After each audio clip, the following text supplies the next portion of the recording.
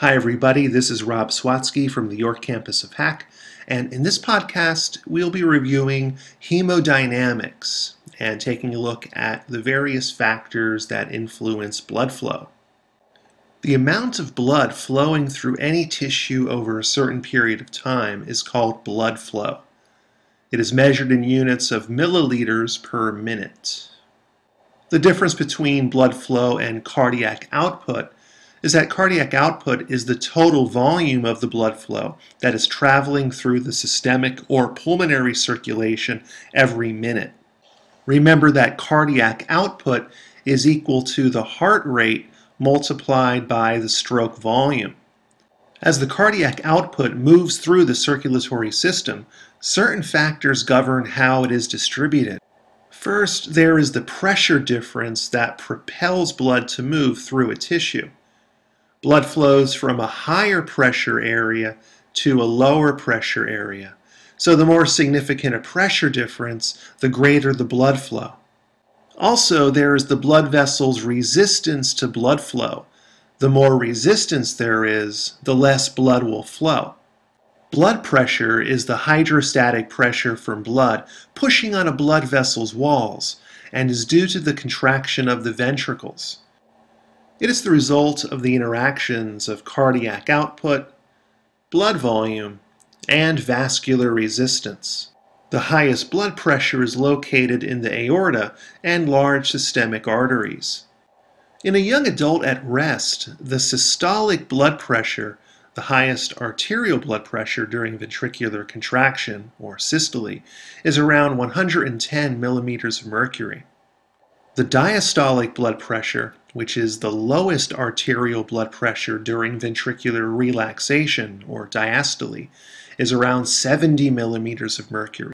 Blood pressure increases as cardiac output increases, but blood pressure decreases gradually as blood flows through the systemic arteries away from the left ventricle of the heart.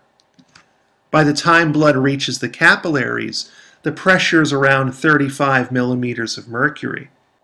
When blood flows through the capillary bed and reaches the venules, blood pressure is around 16 millimeters of mercury.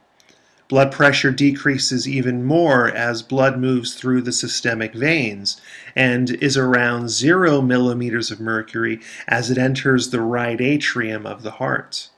The average arterial blood pressure is called the mean arterial pressure, or MAP, and is about 1/3 of the way between the systolic and diastolic blood pressures. It can be determined through this equation. Mean arterial pressure is equal to the diastolic blood pressure plus 1/3 of the systolic blood pressure minus the diastolic blood pressure. We can also use mean arterial pressure to calculate cardiac output. We can divide mean arterial pressure by resistance to generate cardiac output. We can also rearrange the terms to determine mean arterial pressure, where mean arterial pressure is equal to cardiac output multiplied by resistance. This means that if resistance is stable, mean arterial pressure will increase if cardiac output increases and will decrease if cardiac output decreases. Total blood volume also affects blood pressure. The typical adult blood volume is around 5 liters. If blood volume were to decrease, as in hemorrhaging due to injury, greater than 10% of the total volume, then blood pressure will decrease. A small decrease in blood volume won't affect blood pressure much at all, due to blood pressure adjustments by normal homeostatic mechanisms.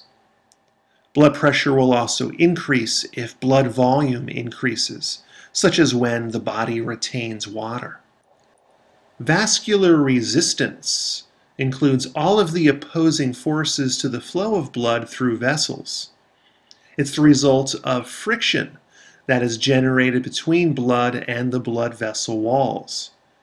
Several factors influence vascular resistance, including the diameter of the blood vessel, the blood's viscosity, and the total length of the blood vessel. Remember that the lumen is the inner space within a blood vessel that blood flows through.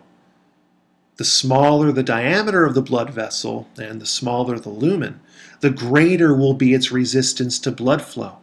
Resistance is proportional to 1 divided by the 4th power of the diameter of the lumen.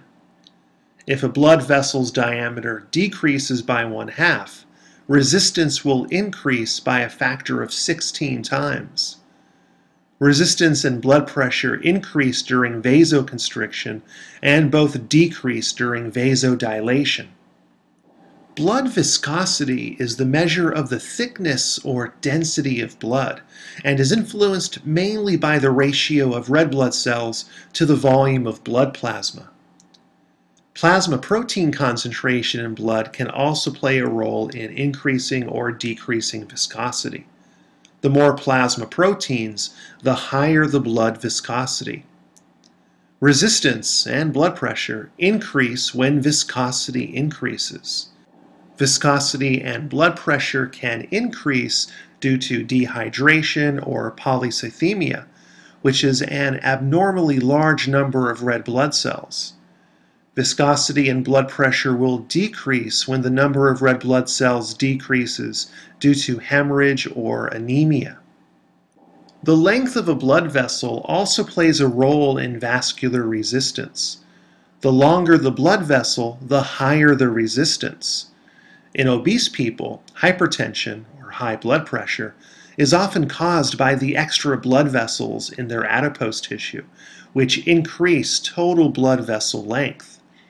For every extra pound of fat, there is an additional 200 miles of blood vessels. We can measure all of vascular resistances generated by the systemic blood vessels.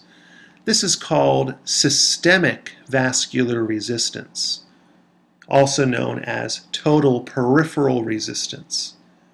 The smallest diameter vessels, the arterioles, the capillaries, and the venules, have the biggest effect on resistance, while the largest diameter vessels, the arteries and veins, have a much smaller effect on resistance.